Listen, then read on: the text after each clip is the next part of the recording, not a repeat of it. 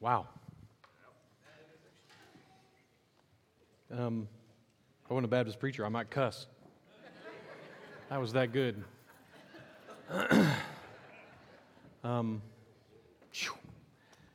Okay, so, and even in the midst of that, John, thank you, guys. Thank you so much. In the midst of that, even in the midst of that, revealing to me something that's really obvious in this passage that we're looking at today that I had not noticed, even though it's very obvious and probably should be maybe the main teaching from this passage, and yet it hadn't stood out to me until we were going through that time of worship through song like that. So, hey, in a second, I'm going to invite some words from the audience and from our live studio audience here. And if you're online, if you're on Facebook, you can throw in your thoughts as well. And so it's going to be a lesson, like lessons from dads. So here's what I would ask, like when I do that, if you've got like a favorite saying that your dad said, or a favorite teaching that your dad said, or something like that, you can throw that out. We want to keep it short, so like a sentence, not like the typical dad lecture goes, like so think of it this way: when you were a teenager and your dad would talk for 45 minutes, just shout out the part you heard. So that one or two sentences that you actually heard in that. And then obviously not all of us had the type of dads that we would hope, and so keep it clean and positive as well. So lessons from that's going to come in a few minutes, and so just be thinking about, is there a main lesson that kind of comes from dad like that? Okay, so in Daniel chapter 4, verse 19, so if you remember, Nebuchadnezzar, we talked about last week, Nebuchadnezzar has had yet another dream, and he is troubled by it, and he gets his advisors, and for some reason unknown to us, he decides to go through the process of giving all the other advisors a shot at it first. Why he bothers, I have no idea, except my guess is that he didn't want to hear what the interpretation of this dream was. And so he was stalling and hoping somebody would give him the answer that he wanted rather than the answer he suspected. So finally, when everyone else fails, he calls in Daniel and he tells the dream. And at the end of the dream, we get to verse 19. Then Daniel, whose name was Belteshazzar, was dismayed for a while, and his thoughts alarmed him. And the king answered and said, Belteshazzar, let not the dream or the interpretation alarm you. Just this verse alone brings such richness to these two men. There's so much here. I'm telling you, I always thought theology training would be what would convince me of the truth of Scripture. It does. But it is my psychology training, really, that teaches me the truth of Scripture so often, because this is so real. This happened 2,600 years ago, and you can just tell. This is exactly how this would go. In some of the older translations, by the way, it says that Daniel stood for an hour. Which, that's not in the text, does not indicate that. That was a kind of interpretational decision in some of the older translations, and yet it probably captures the mood. This isn't Daniel sits there for 30 seconds, not sure what to say. It is time stretched past, and more time, and way past awkward, and into, and what's interesting to me is Nebuchadnezzar doesn't interrupt him. Maybe for minutes and even hours or however long this continues, he's dismayed. He doesn't know what to say. Now, unlike most of the rest of us, Daniel is wise enough that when he doesn't know what to say, he doesn't say anything. When most of us face that, in those moments, we fail at this test typically, but he just sits there. And after an extended period of time, so here's what's wild. I think we're supposed to imagine stunned silence, because the minute he hears the dream, Daniel knows exactly what it means. And he is crushed by the consequence of this dream. He's stunned by it. Just in silence. I imagine he had to sit down if he wasn't. Nebuchadnezzar was king for a total of about 43 years. Daniel has been here for almost all of that so far. We don't know exactly where this is in Nebuchadnezzar's reign, but we could probably assume that Daniel has worked toe-to-toe, shoulder-to-shoulder sometimes, toe-to-toe other times with Nebuchadnezzar now for at least 30 years. How well does he know him? The level of respect that has clearly come into existence between these two men. And he just heard stunning news from Nebuchadnezzar. You might have an example of this. This is when the spouse comes in and tells you they're done. They're leaving you. When the doctor tells you you have cancer. Or a loved one does. When you find out that the company you've worked for is going out of business. I don't know that it's those moments in life that after my whole life is about to change and someone who I love, their whole life is about to change. Where do you file that? And that's what we're seeing right now with Nebuchadnezzar and Daniel. That Daniel's going, where do I put this? Where do I file what I've just realized is going to happen? You can't wrap your brain around it. And Nebuchadnezzar sits and sits, just the two of them, for a long time. And finally, Nebuchadnezzar speaks, and essentially, in modern English, he says, it's okay. I think Nebuchadnezzar suspects already what this dream means. How could he not? He's a brilliant man. This dream is not that subtle. It's not that well hidden. And Nebuchadnezzar has to at least understand what it means for him. And he says, it's okay, you can tell me. I need to hear it from you. So Belteshazzar answered and said, my Lord, may the dream be for those who hate you, and its interpretation for your enemies. I think at this stage, Daniel really appreciates Nebuchadnezzar. He's come to respect him as a leader, maybe as a friend, and he knows what this means. And this is that stage of grief denial. I really wish this wasn't about you. In fact, this is so bad, Nebuchadnezzar, that I wish this dream was about the people who hate you. I wish this dream was about your enemies.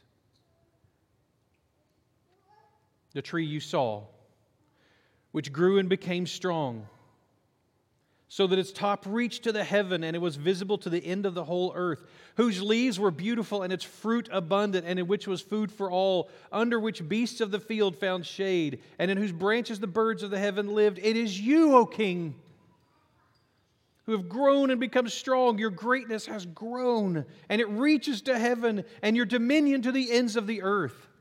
Okay, so I know I've already camped here. John camped here for a second. I camped here for half of last week's sermon. And yet, indulge me, this is still so cool. This picture is still so cool. It continues to grow on me how cool this imagery is.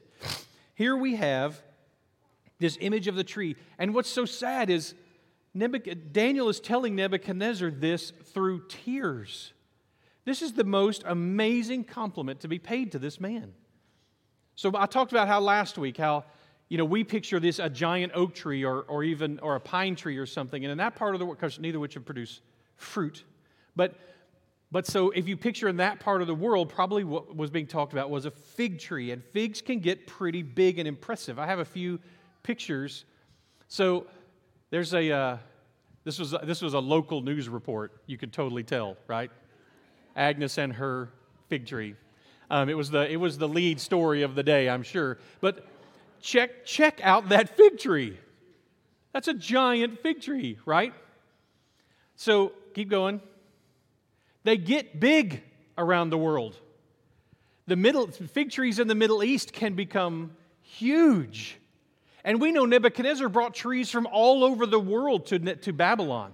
So even the idea of fig trees that were bigger than you would imagine, even wrap your brains around. And fig trees, some of the fig trees, the ones that grow in more desert regions, will have longer branches, and they even grow roots that are called prop roots because they prop up these branches that spread out like this. How cool is that? I mean, yes, that's like a house. I mean, it wouldn't be hard to turn that into. You start picturing this imagery, and this is one that kind of grows further east typically than Israel. But again, it would not be surprising if Nebuchadnezzar had these. There's a famous one, a banyan tree you can go visit. Those are fig trees. This whole area. And I think it's very likely that when you describe a giant tree that reaches to the heavens and its branches spread in every direction, this is the imagery, and could there be a better compliment for a dad? As you think through this imagery, that the idea of someone who reaches out past it, like Nebuchadnezzar, reaching out past it, his kingdom has expanded to this degree. It's so heartbreaking that this isn't the end of this chapter. Nebuchadnezzar, you had this beautiful dream about the fact that you're just a stud, man. I mean, you are awesome. You're a world changer. You're an influencer. And I don't mean this because you post on Pinterest. I mean, you're an actual world changer. The entire future of humanity will be radically different because you existed. 2.5 millennia from now, some dude in a country you've never heard of will be talking about you from a stage. Who gets that, right? This is a nutty, this picture of this guy, and yet that's where we are. Now, so I do want to take a second. This seemed like a good moment to say, though you may not be able to name your great-grandfather, many people can. You may not be able to name his dad especially. But there are probably lessons in your family that have tracked down through the generations to you, good or bad. We're going to talk more about this. I'm going to bring this together here in a minute. What are some of the lessons from Dad? The right way is usually the hardest way. There you go. Life's not fair. I like your dad. That's my son who said that. Good? Do things right the first time. Shut the gate before the cows get out. Yes. Okay. Don't be like everybody else. Good. Yeah. You be you. What else?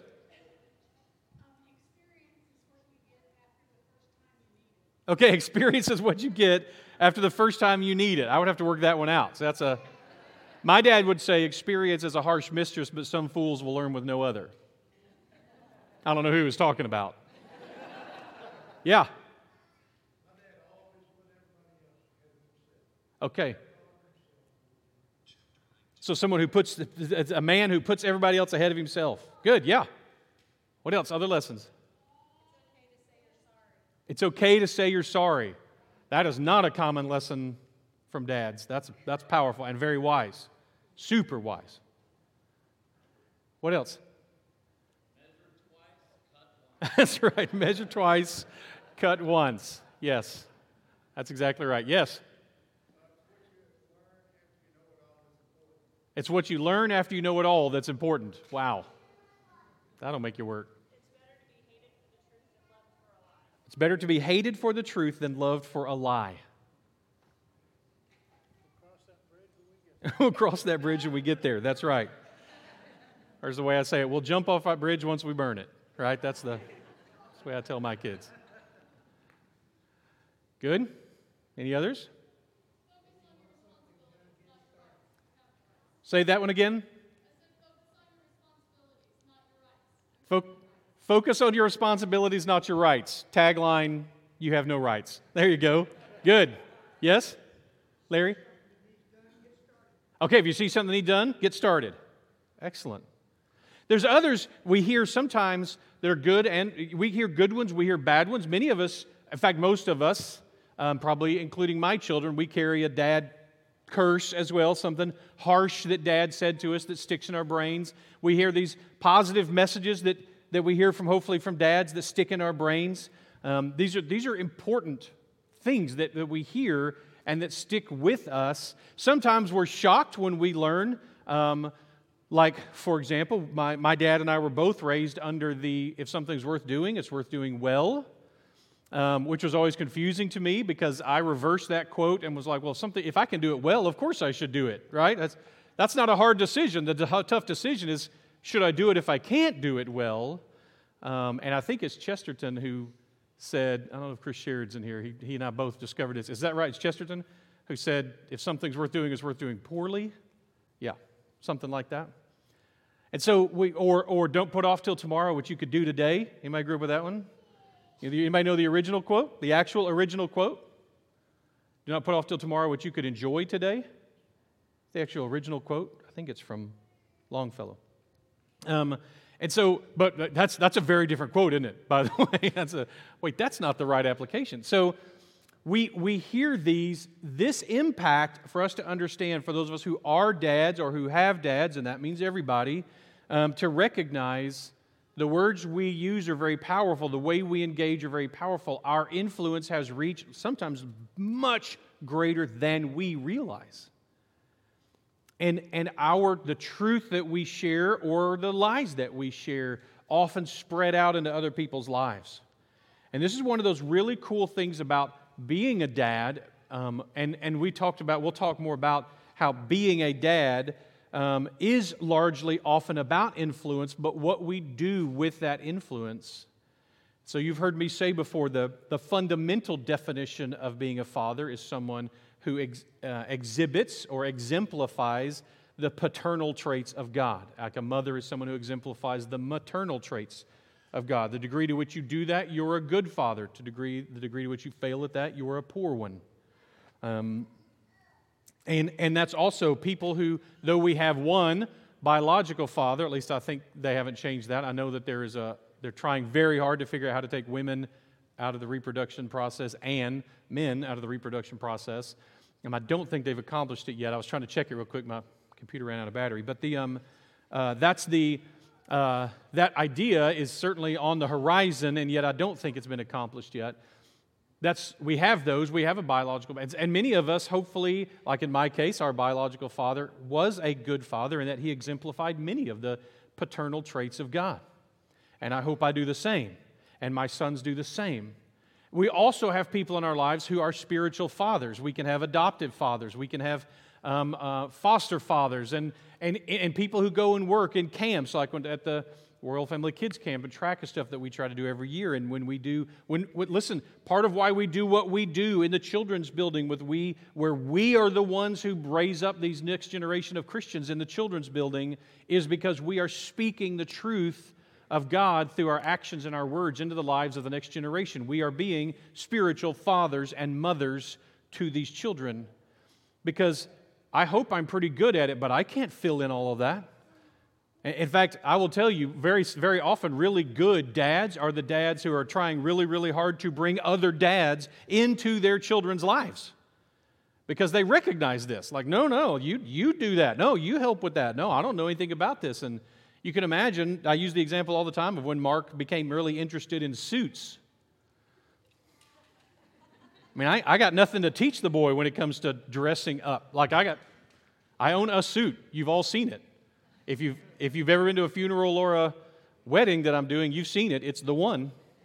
I sometimes switch out the tie, but that's kind of it.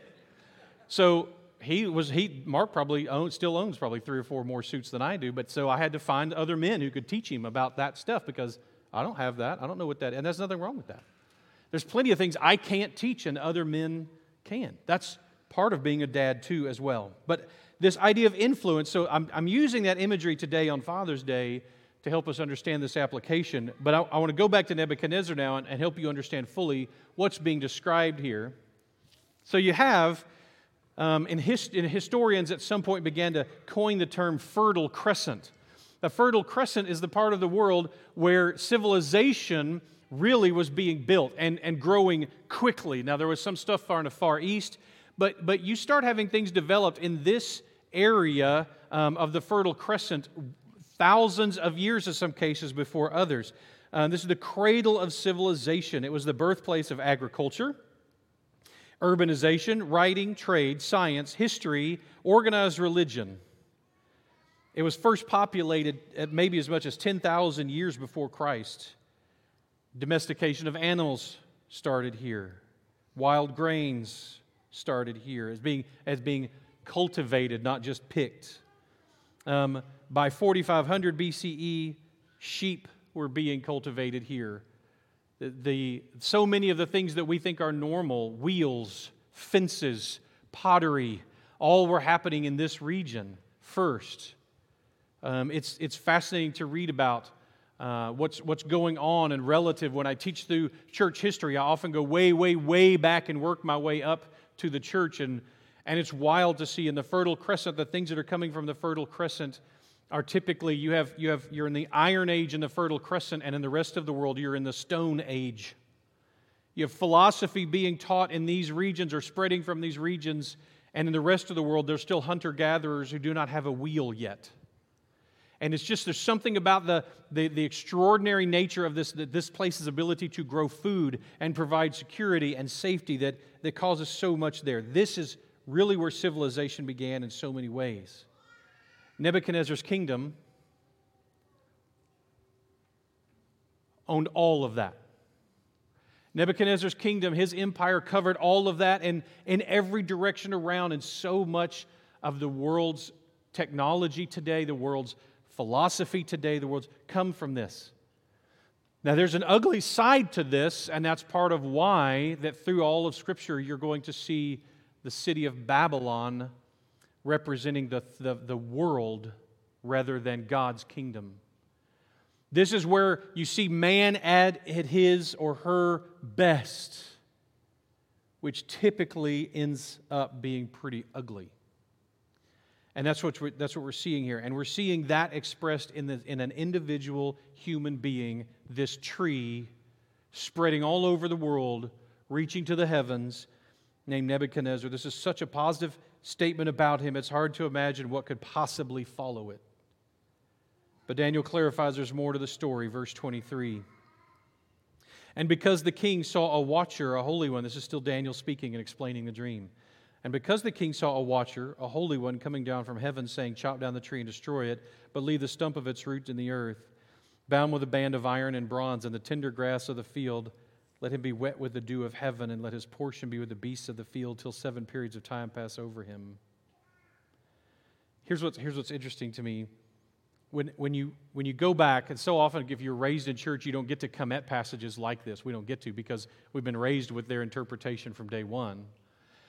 And so, if you could try to put your brain back and you're going apocryphal imagery, this grand imagery, what could it possibly mean? What could possibly be going on here? When you're trying to take an image out of an apocryphal or even prophetic concept, you go, okay, what is this an imagery of? What is this real life thing meant to teach me? So we have these grand pictures. We're going to run into the second half of Daniel. We're going to run into these crazy monsters and creatures and animals and images, and we've got to go, well, this means this, and we think maybe it means that. And if you, like most people, as it's sometime early in your Christian faith, you read Revelation and we're like, what is this? And things are being revealed to you, and you're going, this makes no sense, I don't get. And so often we have to wrestle with, what do we do with these fantastic beasts? What do they mean? Is this going to happen like this? Does it look like this? And so you end up with this challenge of going, do I overinterpret? Meaning I pull out today's newspapers and I go, okay, I'm going to make what the Bible says fit my experience. That's overinterpreting. Or do I underinterpret and go, no, it's exactly like it describes it. It's going to be exactly like that. And we wrestle with it. And the problem is, sometimes it's this, and most of the time it's somewhere in between. Some of you guys are old enough to remember Hal Lindsey. You remember old Hal Lindsey? Bless his heart, right? As he went through the book of Revelation, and he would see these images and read these images about, these scorpion monster creatures that fly around, and they've got stingers, and they've got the face of a human and the hair of a woman. And he goes, obviously, got a picture? He goes, obviously, that's an Apache helicopter. That's probably an example of overinterpreting.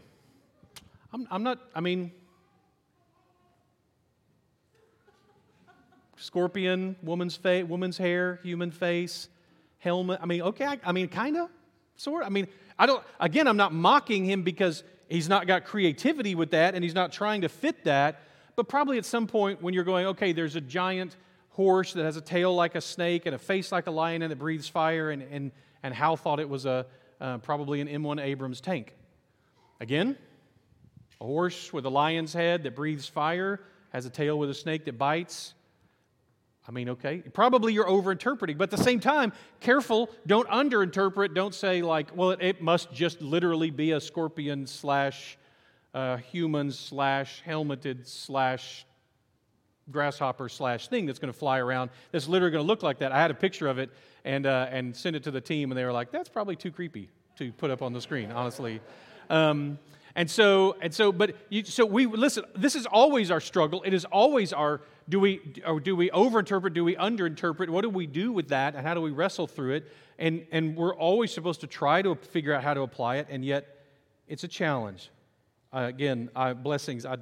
I'd never mean to mock another faithful believer. There's brilliant stuff that Hal Lindsey has done, and it's great material. I just think he probably overinterpreted a little bit there. In this case, we're gifted with with a correct interpretation. Enjoy this. We're not going to get this a lot in Daniel. Here we not only get the dream and we get the vision, but now we get the message. Daniel's going to interpret it for us. And here's what's wild. This is probably the part of the dream that is tough to interpret. There's a giant tree. It covers everything. And then it gets cut down. Nebuchadnezzar had to know. It's about me and my country, probably. And Daniel's going to clarify it's not about your country, it's just you.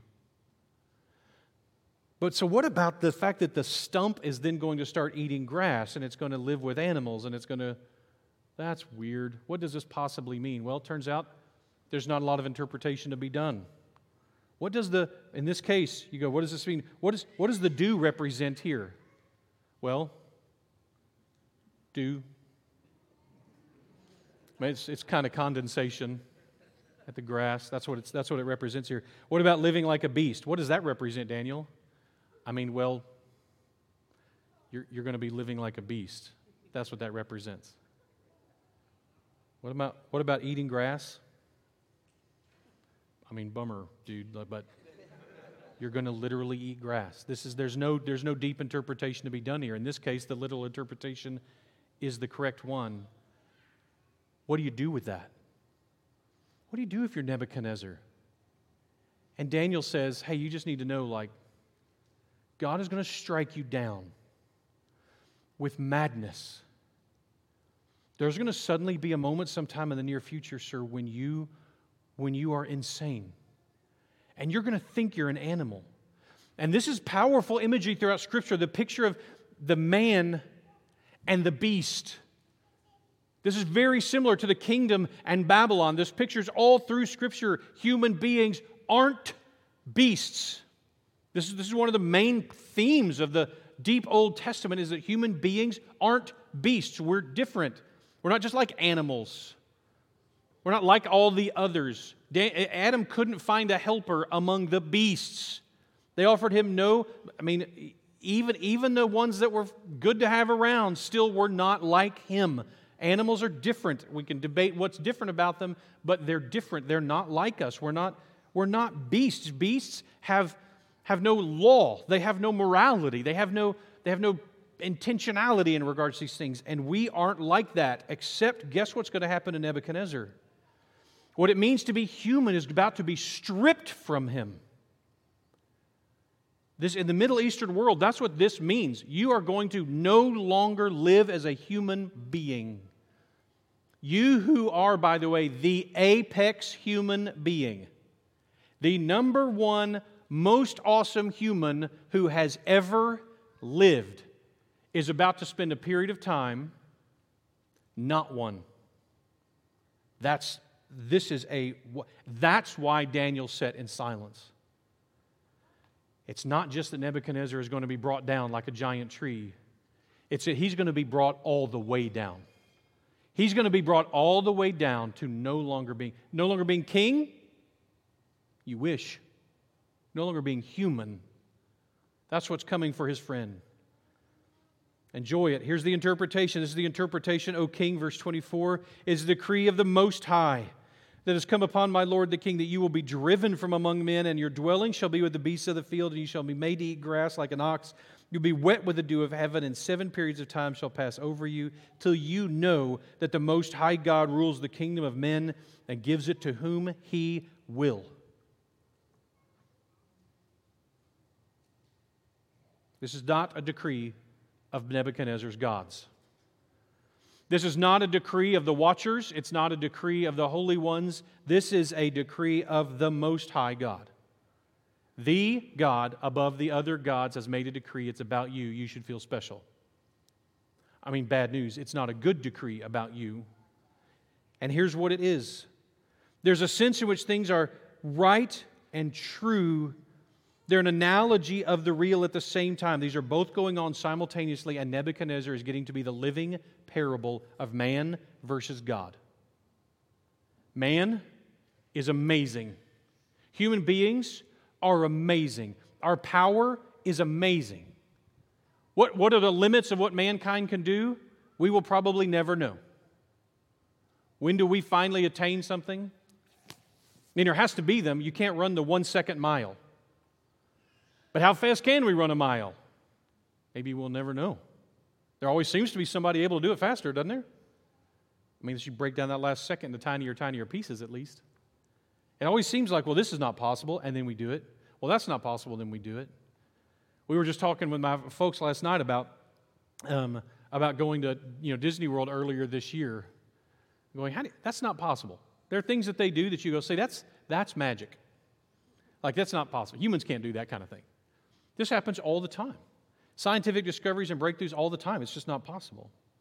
There's a sense in which things are right and true here, and there's a metaphor. There's the reality of so many things which are cosmic and heavenly. The reality is there. The analogy is here. The reality is there. The analogy is here. I'm going to skip those 3 verses for time. Those 3 passages for time. This is the Most High God, and Nebuchadnezzar is the standard of man, the ultimate man. And yet, there is a Most High God who rules. You think you rule, Nebuchadnezzar? Yes, you do.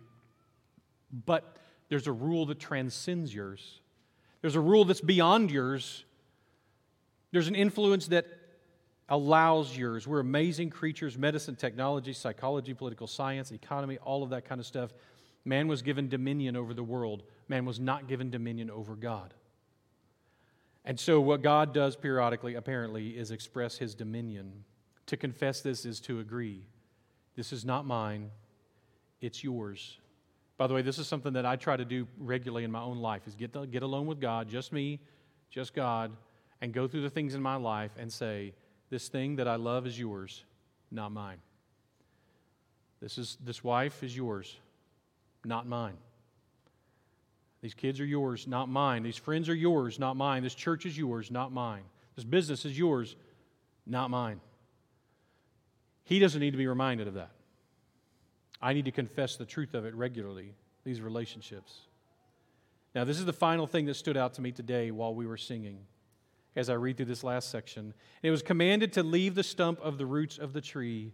Your kingdom shall be confirmed for you from the time that you know that heaven rules. Therefore, O king, let my counsel be acceptable to you. Break off your sins by practicing righteousness, and your iniquities by showing mercy to the oppressed, that there may be perhaps a lengthening of your prosperity. I'm going to come back to that section and teach a little bit more about that section next week. But notice, there's a purpose to this. This isn't just some random, I'm going to slap you down just to teach you a lesson.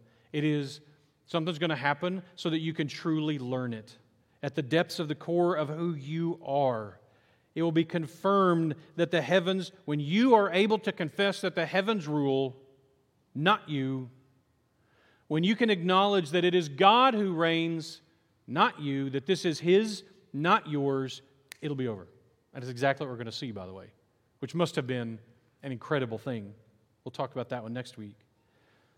This idea, the language here is that what Nebuchadnezzar is going to have to do is rebel against his rebellion. He's going to have to throw off his sin. He's going to have to declare war against his pride. He's going to have to betray his sin with righteousness. It's almost like cheating on your sin. That's the other side. You're on the other side. This is amazing that Daniel tells him then, this is how my God works. You need to know something about my God who's bringing this to you. You don't know Him that well, Neb. I do. Here's how He works. If you will confess, if you'll repent, if you'll change, He may not make this happen. He certainly will stall it. Can you imagine all the stories in Scripture that Daniel has to be reaching out for in his brain? He doesn't want his friend to be destroyed like this. He's like, listen, I'm telling you, just like 100 years ago, God sent one of His prophets to the Assyrians because He was going to destroy them like He just said He's going to destroy you, so He sent one of His prophets. And that prophet didn't want to go. And God had that prophet swallowed up by a great fish and spit out on the shore so that he could go warn the Assyrians, I'm about to wipe you out. I'm about to do it. Or to quote Dad Day, like, don't make me come back there, right? So he says, and by the way, that prophet didn't even want to warn these people because he wanted them dead, but he warned them and they repented and God didn't wipe them out. Nebuchadnezzar, that's the Most High God. Nebuchadnezzar, the story of my people is time after time after time after time of us screaming at God and rebelling against God and running from God and hating God and cursing God. And then He brings us back and He stomps us down and He brings us back and He chastises us and He brings us back and He teaches us a lesson and He brings us back and He brings us back and He brings us back and He brings us back. That's this God. And I'm telling you, I know this wasn't in the dream, Nebuchadnezzar. But if you will repent and if you will confess and if you will change, it may not happen at all. And it'll at least be forestalled. Please, I'm begging you. And by the way, we're going to see that it's a year before it happens. Which I think indicates that Nebuchadnezzar listened. But you know what? Nebuchadnezzar is still one of us. Right? We just don't learn things well. We don't learn these lessons very well. Here's the step that struck me. And I want to end on this thought today because this is perfect for Father's Day. The part that's interpreted last, this band that goes around the stump, this anchor thing, this protective encasement that goes around the stump is explained. Daniel explains why. God has not forsaken you, Nebuchadnezzar. He's just He's going to hold your kingdom in place for you so that when you learn the lesson, He will restore you. He will confirm you. I don't know what your dad was like. Some of us have dads who practiced that, just helping us learn that when we fail and then we are restored, and we rebel and we're restored, and we wander off to a foreign country and we come back wanting to be our dad's servant, but we're restored fully to what it means to be sons and daughters, because once you are a son or a daughter, you can never not be a son or a daughter. This is the way this works. I did not even see in this that the main message in this entire thing about Nebuchadnezzar is, I'm going to break your pride. But the main thing, the message in all of this about God is that I will still restore you. I'm going to take this pride and I'm going to break it out of you. I'm going to sweat it out of you. You're going to chew grass until you get this pride out of you. And when it's gone, and when you realize it, this is just the prodigal son story told through Nebuchadnezzar. And when you realize it and you look up and you go, oh, wow, you know what? I think maybe you're in charge. Then I'm going to bring you back and I'm going to restore you. I don't know where you are in this process that we do. We're like sheep. We're dumb that way. We wander off because sheep are dumb. And then the shepherd goes and finds them and he brings them back. And then they wander off. And the shepherd goes and finds them. It's exhausting. If you have children, we all know what this is like. They wander off and we bring them back. And this is the picture. And what struck me, again, for the first time that I've never noticed until the songs we were singing this morning, is that the message about who God is in this is God is the one who humbles and restores. I was pretty pumped about that. That's where we are, and that's who we are with Him. So I want to close in prayer. Isaiah 1 is often referenced in this passage when we talk about different things in this passage, Isaiah 1. So I've turned to Isaiah 1, a couple of verses in Isaiah 1 into a prayer that I want to pray over us this morning. Because I want you to notice this pattern of us wandering and Him restoring is going to continue until we die. But here's what's cool. The pattern of us wandering and Him restoring ends with Him restoring. That's where the pattern ends. We wander and He restores, and we wander and He restores. As Screwtape Letters, we die, and we die, and we die, and then we're through. And then He restores the last time forever. That's the actual picture. We're His sons and daughters, not His slaves. He brings us back because we're His sons and daughters. And then eventually, someday, He comes back and gets us so that where Jesus comes back, our brother in the faith comes back to get us so that where we are, where He is, we can also be there with the Father. That's where we belong. It just is amazing to me, the idea of me when I fall and when God disciplines me, He always wraps the stump in bronze and iron so that when I finally catch on again, there's a new place to grow. Let me pray from Isaiah. Lord, we confess, we wash ourselves in confessing our pride. Help us to walk away in the purity that only being washed by Your Son can create for us. We deny the evil deeds in our midst. We deny the evil deeds in our lives. Empower us through Your Spirit to seek to cease our evil. We're committed to learn to do good. We long to seek justice.